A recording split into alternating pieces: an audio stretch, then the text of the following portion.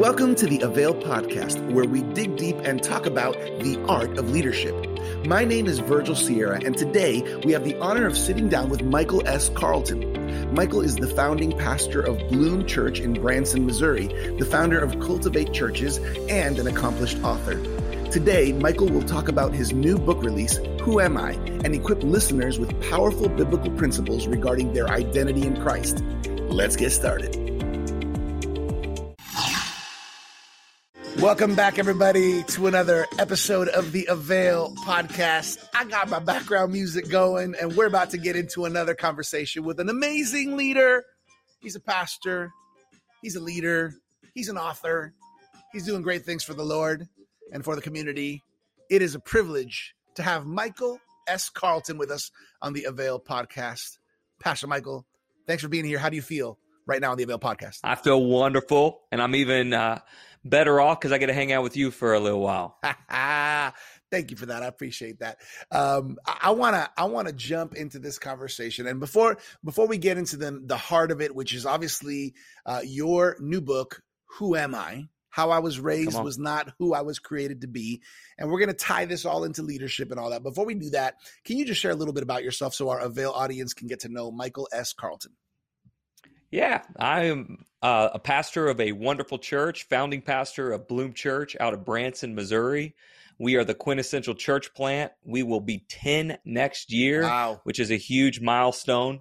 And we've been just having a blast growing and seeing a lot of people come to know Jesus. I also have the wonderful opportunity of coaching pastors all over the country. I work with Pastor Scott Wilson. I'm a coach with his organization, Ready, Set, Grow. Also help church planners and develop a lot of curriculum. I just love helping, pouring into people, pouring into churches and pastors and leaders. It's just my favorite thing in the world to do. That's just the cherry on the top for everything else I get to do in life. I love it. So it's Bloom Church in Branson, and it's also, that's right. I know that also Cultivate Churches is something that's on your heart, where you're coaching, you're doing your thing with Pastor Scott Wilson, which I think is a great blessing, and That's right. You're also helping other churches in other ways as well. I love your heart, Pastor Michael. I love it. And so let's talk about the new baby, right? The new baby is a book. A book is something that I don't know how many months this one was cooking for, but it cooks in you for a while, for a season, and then boom, it pops out. It's there. The book is Who Am I? How I was raised was not who I was created to be. So talk to me. What's the heart behind this book, and what inspired you to write it? Yeah, this book is really based off of my personal life and story of how I was raised. I was raised in a family that was quote unquote dysfunctional. And let me be clear, not every family is dysfunctional. Only dysfunctional families say every family was dysfunctional. Right. But not every family is perfect. Sure. However, growing up in a family, my mother has mental illness. My father was only home about 4 days a month. And so I was the oldest. I was basically the father, the husband, the leader of the family.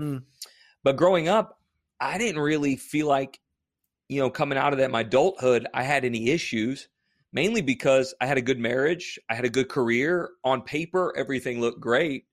And it wasn't until I started investigating a lot of the character and spiritual aspects of my life on a deeper level that things started really coming to the surface.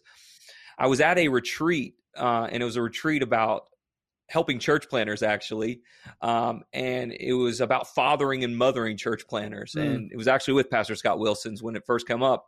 And Pastor Scott starts sharing his story about his father's relationship and some of the wounds he had growing up. And he had a good father, but not a perfect father. And I remember he goes around, starts asking everybody to share their story. And everybody starts sharing their story. And I'm the last one to go. And I remember as everybody starts going around, I go, my life is not like any of these couples' lives. My life is not experienced what they've experienced family. I remember when it got to me, I stopped and I go, I don't know how to be a father because I don't even know how to be a son. Wow. And that was kind of like the pivotal moment of realizing I had a lot of wounds that I had been burying. And your identity is everything. Like, you can't live beyond the identity you embrace. And more importantly, you can't lead beyond the identity you embrace. You will literally kind of get into what you've always known. And what I didn't realize is a lot of us, and every single one of us do this, is we develop these defense mechanisms or these survival modes is how we kind of survive. And in the old days, you did that with your natural elements, but a lot of times we do that in our emotional elements where we learn as children how to survive the environments we're placed in. And then as we grow up, subconsciously, we live out of that, right? Mm-hmm. And so I had a lot of emotional issues. I never knew how to have mentors in my life. I never knew how to have father figures in my life. I was very struggled with empathy with people or compassion, because in my mind, hey, if you went through what I went through, you could deal with anything. And it caused me to suffer a lot, even in my marriage, in the fact that I could never relate on that deeper level with my wife. Yeah. It caused me to suffer as a father with my children on how to father them with a father's heart, and the way I led my staff emotionally. And I'm great at goals, great at systems. That father relational aspect was really missing. And so as I started that journey of discovering some of those things in myself, that's where the book was really formed, was really kind of going through the healing process in my life over a several year period, that really the message kind of became forming in my life. Yeah, that's good. I can't help but think so many people can relate with this idea of, man, I maybe I'm not as good as I thought as I was, or I would be, and maybe there's some things I need to deal with. So I love that, especially with the kind of the heart is identity, right? The heart of this message of this book. That's right. You get pretty vulnerable in the book. You open up about some of the difficulties from your youth and how those affected your adulthood. I mean, you mentioned right now a few relationships. Maybe can you just maybe mention a couple of those and examples so people can understand a little bit of what Michael S. Carlton went through. Yeah. And by the way, today you're a pastor. I am a pastor, and God has such a beautiful gift of taking imperfect people and weaving them towards, who he wants them to be, because that's the greatness of the redemption of God. And I like to preface this. My parents were leading out of pain and living out of pain they went through. So no one is perfect, and no one came from a perfect place. It's what we do with those imperfections that matter. But we also look at everything, and it's easy to get into a victim mentality and look very negatively at people that have hurt you. Yeah. But we have to realize we're all imperfect people chasing after a perfect gospel. And so the story I tell is mainly how I came out of that in a healthy way, not looking back in a negative way. But, I remember, as far as I can grow up, it was just common. My mom always told me my whole life, my dad didn't claim me till I was 3. That he didn't believe I was his kid, and didn't believe that none of his family believed that I was his kid. And I don't know why you would tell a child that, but she always told me that. That was always kind of a normal story. It was kind of a running joke. And it was always also a running joke that I was an accident. I was the pill baby. That was kind of it. I wasn't supposed to happen. I was the pill baby. And that does a lot to you when you're a kid, right? You grow up thinking nobody wanted you and that you weren't desired. And then when you find out your father didn't want to claim you, and then you find out your mother didn't really want you, it plays a lot into your psychological psyche, right? It just messes with you. And so you always feel like you're proving yourself. You're always feeling like you have to win people over. And on top of that, we moved a lot. I went to 12 different schools growing up. And so everywhere I went, I was the new kid. Everywhere I went, I had to prove myself to a whole new group of people. And so I always had this conflicting wounds of never feeling like I was good enough in life. And I think that deals with a lot of people. I think a lot of people feel like they don't have value. They don't count. They have to prove that they're good enough, right? Dallas Willard makes a statement that he says, we're built to count as water's meant to run downhill, right? It's just how natural it is. That's what we're meant to. But I think a lot of us never feel that. I think we feel like that's not the reality. And so I dealt with a lot of those insecurities. And then on top of that, I had a lot of pressure and responsibilities put on me because my dad wasn't home. I was the man of the house. I remember early on, my dad told me, you're the man of the house. And my mom deals with a lot of mental struggles where she has this mentality that the whole world's out to get her. And everybody's against her, everybody. And she has borderline personality disorder. And so I took a lot of that weight. That was my weight to bear. I'm the one she cried to. I'm the one that handled all the responsibilities of being a man around the house. And I'm the one that basically parented my brothers and sisters who were younger than me. And so when you feel like you're never good enough in your parents' eyes, you feel like you're always trying to prove yourself to new group of people, and then you have unrealistic expectations placed on you because you're a child just trying to learn how to be a child, but you're placed into adult situations. It wears you down to the point where you are always trying to prove yourself good. That carried into my adulthood. I always felt like I could never grow my church big enough. I could never be financially rich enough.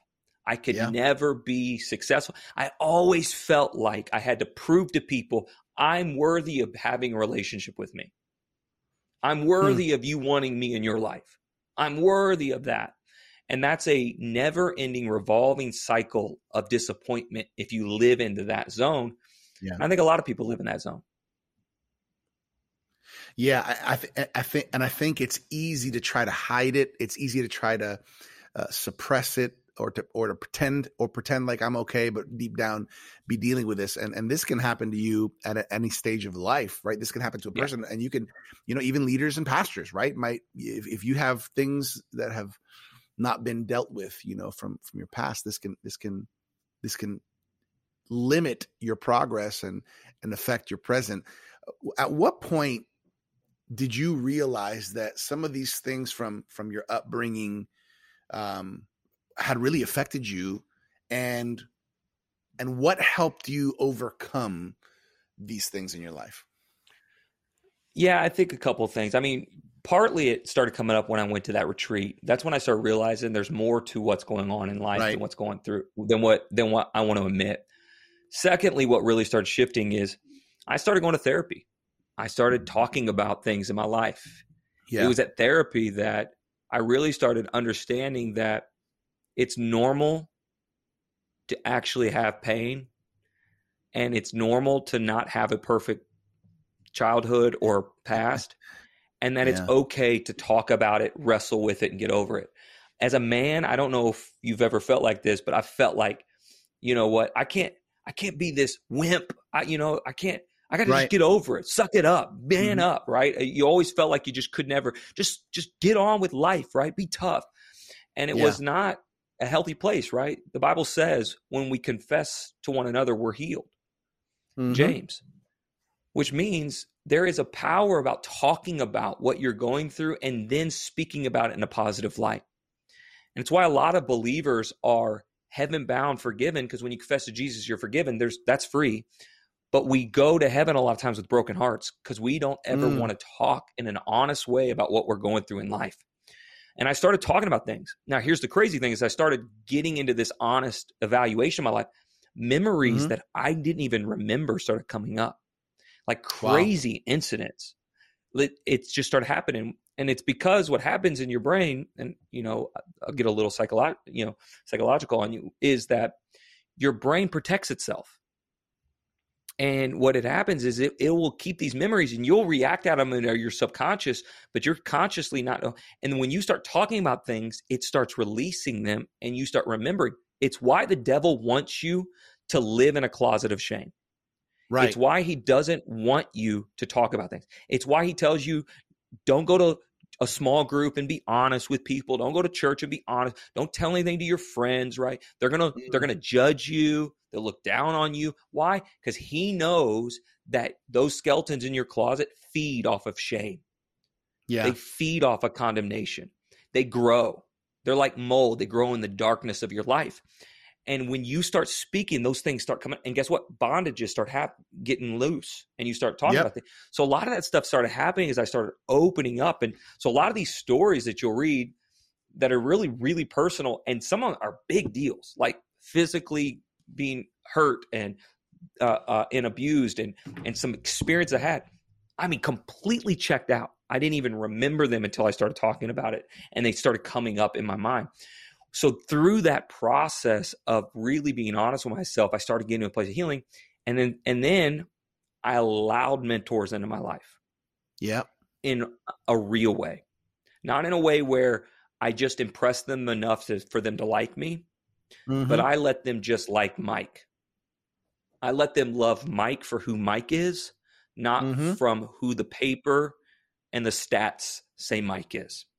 And that really started becoming a healing process for me, because I never had that in my life. And I always kind of kept people at arm's distance, because I was so scared of allowing that in my life. You know, as you're talking, I'm thinking of the enemy really is dirty. And I think in our culture, in our society, even in church, there's this mistaken idea sometimes of, hey, you don't need to tell anybody anything. You know, you don't, keep it to yourself, just, and there's something so powerful that, the James 5:16 reference of having the right people in our lives. That's right. I just kind of hear you saying, hey, you had to come to a point where you admitted, maybe I need to deal with some of this stuff. Then you said, hey, I'm going to go to counseling, because being able to talk about this, right, is something that's important. And then you mentioned having mentors, having people speaking into your life, which, by the way, these are great practical tips for anybody as you're walking through challenges. I want to mention that so many times, even as leaders, even as pastors, people who are leading other people, we have to battle and face insecurities in our own lives, right? Insecurities like, am I good enough? Can I really change? Which, by the way, are some of the chapter titles in your book. That's right. Why do you think this happens? Why do you think this is just reality that as leaders, there's so many insecurities we're dealing with? Well, we live in a fallen world, and we live in a world that has the wrong measuring sticks and metrics for success. The world's metric of success is statistics and comparisons. Let me show you my stats, and then I'll compare them to you. If my stats are better, then I'm better. If my stats are worse, then I'm worse. That's not heaven's metrics. Heaven's metrics is stewardship and impact. Do you steward what you're given, and do you have an impact with what you're given? And most leaders would think you are insulting them if you called them a 2-talent leader. Right. They would think that's a slap. Why? Because they're so hardwired to base everything on success on metrics. The 2-talent servant is the most important servant in the whole story. The 2-talent servant had just one more talent than the guy that said, I don't have enough. I don't have enough to do anything with my life. I don't have enough to make any difference. I'm just going to bury it and keep what I have. I'm a nobody, nothing. He just had one more than him. And even after he doubled it, didn't even end up with what the guy with 5 started with. Right. Even when it was multiplied, still didn't even get what the guy started with, and yet God still gave him the same praise. Well done, my good and faithful servant. Yet if we called people, even in the church, pastors, or sometimes we deal with this mostly with our insecurities. Oh, you're a 2-talent pastor. How dare you? Why? It's because we have the wrong measuring stick. And then we carry that into our relationships. I was on a golf trip with John Maxwell was hosting several years ago. And I'm a horrible golfer. I'm the worst at it. And Scott tells me, you just got to come. It's going to be fun. I go, Scott, I'm the worst golfer in the world. He goes, we're all bad golfers. We're just going to hang out with buddies. I go, okay, we're going to hang out with buddies. All right, let's do it. Okay. So I show up to this big golf event. There's all these golfers here. It's a beautiful event, right? It's a beautiful tent dinner at the night opening. All of a sudden they go, everybody check your phones. You got a text for the tee times tomorrow. And I pull up my phone, and my name's listed right next to John Maxwell's name. We're teeing off together. And I'm freaking out. Because I go to Scott, they had to get the wrong mic. There's no way John's going to want to play with me, right? I'm the worst golfer ever, right? So I'm scared to death, right? And it was a wonderful event. I show up, I play golf with John. John looks at me, says, about 2 holes in, goes, don't worry, Mike, I have plenty of balls, so we're good. and so we play the round.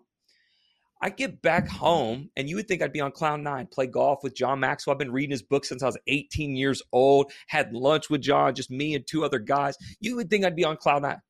I felt like crap. Wow. I looked myself in the mirror, I go, he wasted his time with me. He could have spent time with someone of a higher caliber of leader than me. And I start talking to my therapist about this. And then I start ranting. I go, and Scott says nice things about everybody. And I know he always brags about me, but he brags about everybody. And my therapist said something to me that rocked me in my core. He goes, what lie do you have to believe to make those statements true? Because for it to be true, it has to always be true. So if John wasted his time with you, it means John Maxwell is a gullible idiot and you got one over on him. Mm-hmm. And if Scott is saying that and you don't believe that's true, what you're saying is Scott's a manipulative liar. Because for that to be true, it has to always be true. And so that's always become now a measuring stick in my life. When I let these insecurities or I let this negativity in my life, I ask myself the question, what has to be true to make that thought, that mindset, that belief system true in my life? Because if it's true, it has to always be true. Right. And that tends to, what we have to learn to do to measure what we truly understand our security comes from in life. You don't want to miss this month at Avail, or any month for that matter. Why? Because each month, the Avail Online Leadership Series happens, a live call with leaders from around the world who have a passion for God and key leadership insights to impart to you. Interact with authors, pastors, and influencers from every industry. And the best part, it's free. To get registered right now, head over to theartofleadership.com. What are you waiting for? Yeah, I find, man, I think this conversation I think it's helpful for every leader in every season of their leadership and in every stage in life, but especially, Michael, especially young leaders and young pastors right now. They need this.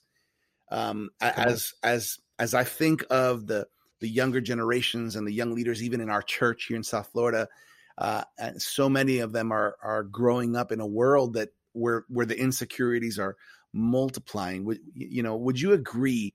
And what would you add to the fact that young leaders need to hear this message, need to understand how important it is to have their identity in the right place and deal with insecurities?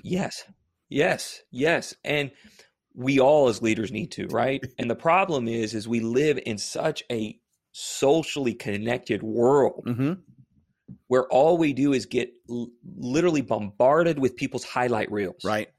People go into their auditoriums and they get the perfect camera person to line up perfectly that shows no empty seats in the whole auditorium. And they make sure they take a picture in the 10 or 10:30 service. That's always the most busiest. And they paint it like that's every single service. And it's just this beautifully manicured photo that makes you feel like I don't measure up. Right. And the problem is two things. One, we know that's people's highlight reels. But number two, growth is never microwaved. Never. No one in the Word of God, no hero of our faith had an instant growth. They spent decades chasing after the dreams. And Hebrews even says most of them strive for dreams that they never even received on this earth. And yet, for some reason, we live in a world that we feel like we get to skip stages and that the growth process is meaningless because it's only the rewards and the celebrations, the affirmations. That's the only thing that means anything worthwhile. And that's such a detrimental place to be in because the greatest growth happens in the process, right? Yep. Joseph would never be second in command of Egypt if he didn't learn how to manage an agricultural empire through Potiphar. He would never know how to navigate the royal politics if he didn't spend time in a royal prison. He would have never gotten to the place of being where he was at if he didn't go through the stages of growth, which took decades. And so many of us want to kind of shortcut that and miss it. And I did that for many years. Yeah. I just wanted people just to give me a hand up, and get me just to a place of success. And I learned some of the greatest things in my life through the process of life. So 100% young, old, we all need to learn this because it don't get easier when you get older because we still have insecurities, even though we've been doing it for decades. Yeah. Something that caught my attention. You said it earlier. I forgot to mention it, but it's possible that some people are going to heaven with a broken heart, right? So this right. reality that, that a person can be saved because they've accepted Jesus and recognized him as their personal Lord and Savior and received that gift. but it's one thing to be saved and it's one thing to be free or healed or whole, right? And I think at the heart of your book and at the heart of this message is that reality, right? That there's this one aspect, which is, man, Jesus loves me. He paid the price for me to receive eternal life. But then there's this idea where it's possible to have eternal life, but not be experiencing abundant life and still carry some of the weights and some of the pain that the world, that's right, has put on us. And what would you say to a person who feels like, man, I just don't think I don't know if I can ever be free, or I don't know if I could ever shake that off. I don't know if I could ever walk, and not remember all that pain, so to speak. What kind of hope would you bring to a person like that? Well, you will always remember your past. Mm-hmm. It will never, ever just go away. And that's okay. It's how you look back and how you move forward is what matters, right? Mm-hmm. And so what you're going to have to learn to do is frame yourself with a different mindset. A lot of us think, and especially when it comes to relational pain, we think that forgiveness means reconciliation. Mm-hmm. It doesn't mean reconciliation in all things. It means I'm not carrying bitterness around in my heart, right? Hebrews says that bitterness is like a poisonous root, right? Mm-hmm. And what do? It corrupts not just you, but your relationships around you. And what you have to learn to do is start thinking about and reframing how you think and what you believe. I'm the kind of person that I believe words have power. I believe our prayers move mountains. And I believe what it says in Corinthians, we are going to take every negative thought and make it obey Christ, right? Mm-hmm. So whenever I have bitter moments in my life, or I have these painful moments, I learn the art of stopping right there and going, no, I'm not a person of bitterness. Mm-hmm. I'm a person of forgiveness. Right. I'm a person of love. I'm a person of peace. And I pray blessings right now. I pray favor over that person. I pray for abundance in their life in the name of Jesus. I know the power of capturing, and that word there is violently capturing your thoughts and making it obey, right? There's a power of understanding your authority as a child of God and really claiming it for your life. And so when you walk around defeated, guess what? You will be defeated. And when you walk around griping about people all the time, guess what? You're going to attract people to gripe about all the time in life. Mm-hmm. And if you walk around with this idea of speaking things over your life, it will happen, right? Words have power. It's right. It's why what happened when Zechariah, I'm going to go on a little tangent here. Sorry. Go for it. Remember when Zechariah's in the temple, right? And they said, hey, guess what? You're going to have your son is going to be John the Baptist. And he's like, I'm too old. He's standing in front of an angel. How are you going to be able to do this, right? Dude, you're talking to an angel. How many angels do you ever talk to before, right? But what did the angel do? Quieted his mouth. He muted him. Why? Because he knew this was too important to let him destroy it. Because the prophecies had to be fulfilled. There would be a messenger before the Son of Jesus. He muted it until the prophecy, because words are that powerful. Words have such a powerful, he's like, I'm not going to let you ruin this. I'm going to zip your mouth until this happens, because we need to have this prophecy fulfilled. That is the same power and authority you walk in life. You have to speak those things in your life to walk through who you're supposed to be. I'm preaching a little bit. Sorry, that's my profession. Preach it. I love it. No, and I think that this is a message that has to be shared and heard with passion, because, man, there's major breakthrough that happens when you start to understand this. We're kind of headed towards the final stretch here. Chapter 10 of your book is entitled, I Could Have Been Michael Jackson. All right. So can you unpack that idea? Because I think it's kind of fun. I'm going to start singing right now. No, actually, it's a play on words, but it's kind of a crazy story, and I'll wrap it up really quick. Mm-hmm. But my wife for Christmas got me the Ancestry DNA kit, and I'd always wanted to do my whole family tree. I didn't know much about my family. And in January, I got the results. It was actually the last day of our church's corporate 21 days of prayer. I was getting ready to go to the prayer service, and it was about a couple hours before our prayer service, and I was checking my email, and I got the results. And I pull up the results, and it starts showing me all my matches, and I see my mom on there, and all my mother's family. But who's not on there is my father and none of my father's family. And it was like immediately this just pit in the core of my stomach. It was like every fear I had my whole life just came true. And I remember like groaning, like my body would physically like just it was just groaning. And I would just start sobbing because I didn't know who I was. And all these thoughts that were going through my head, I started thinking, no wonder he never wanted me. No wonder he don't fight for me. No wonder he doesn't claim. It was all these thoughts started running through my head, and all these insecurities started running back. And I remember stopping there and I go, no, that can't be true. Because I adopted my children and I love my children. I want my children. I desire my children. And I know that my children are my children. They might not be my DNA, but there ain't no denying they're my babies. And it was this moment where I started realizing there was something that I could learn from this, right? Two things. One, I've never been more known in my life than I am right now. Yep. It's good. Number two, I'll never be able to relate with my children more than I can right now. All three of my children, they're triplets, all three of them. We adopt them all at the same time when they were infants. Wow. But their biological father passed away several years ago. And when I started doing research and finding out about my father, I found out who he was. His last name was Jackson, i.e. the title. I could have been Michael Jackson. Unfortunately, he passed away in 2005. But I'll tell you right now, there is no crazier feeling than when you stare at a picture of a person and for the first time you see yourself. My whole life, I always said, I don't look like my dad. I don't look like my brother and sisters. My whole life, I always thought I was the odd man out or the odd one out. And when you stare at a picture of someone and realize, that's me, it's the craziest. It's sad that I'll never know what his laugh sounds like or know what his personality was or have a conversation with him. But it is reassuring that I was someone's, and most importantly, I'm God's.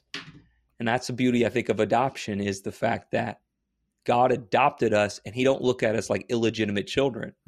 We are his heirs. And I think when I understood that, it brought a lot of healing and closure.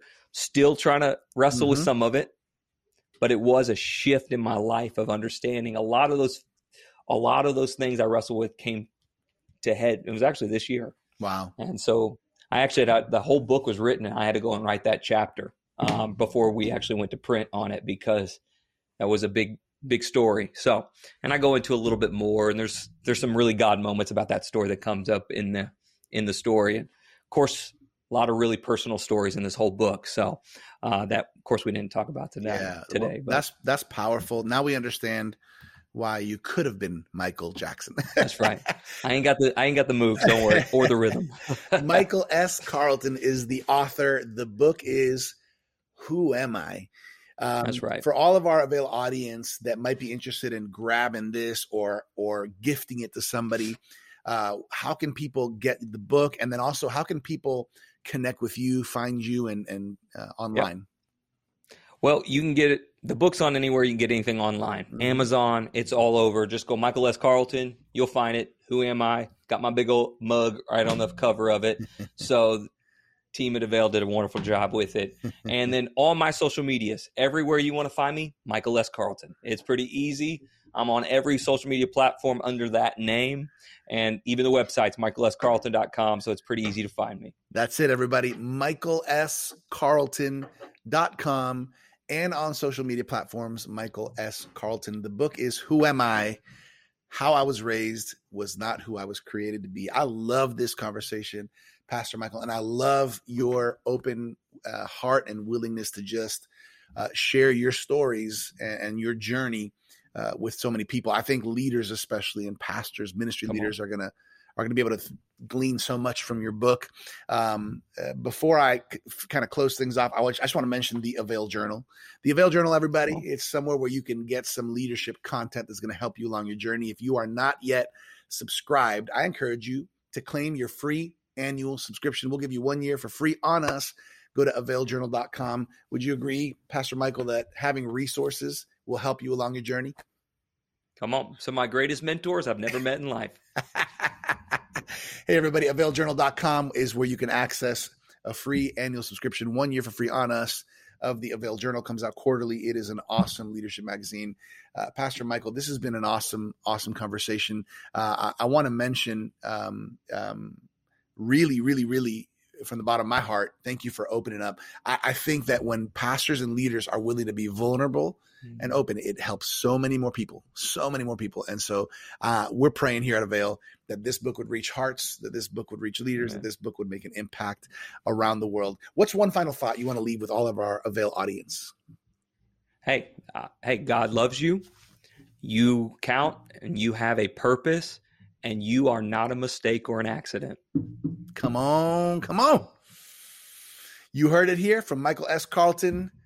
Pastor Michael, on behalf of Dr. Sam Chand, Martijn van Tilborg, and our whole Avail team, we just want to take a moment to say thank you. We honor you. We thank God for your leadership, and we're excited to see what he's going to do with this book.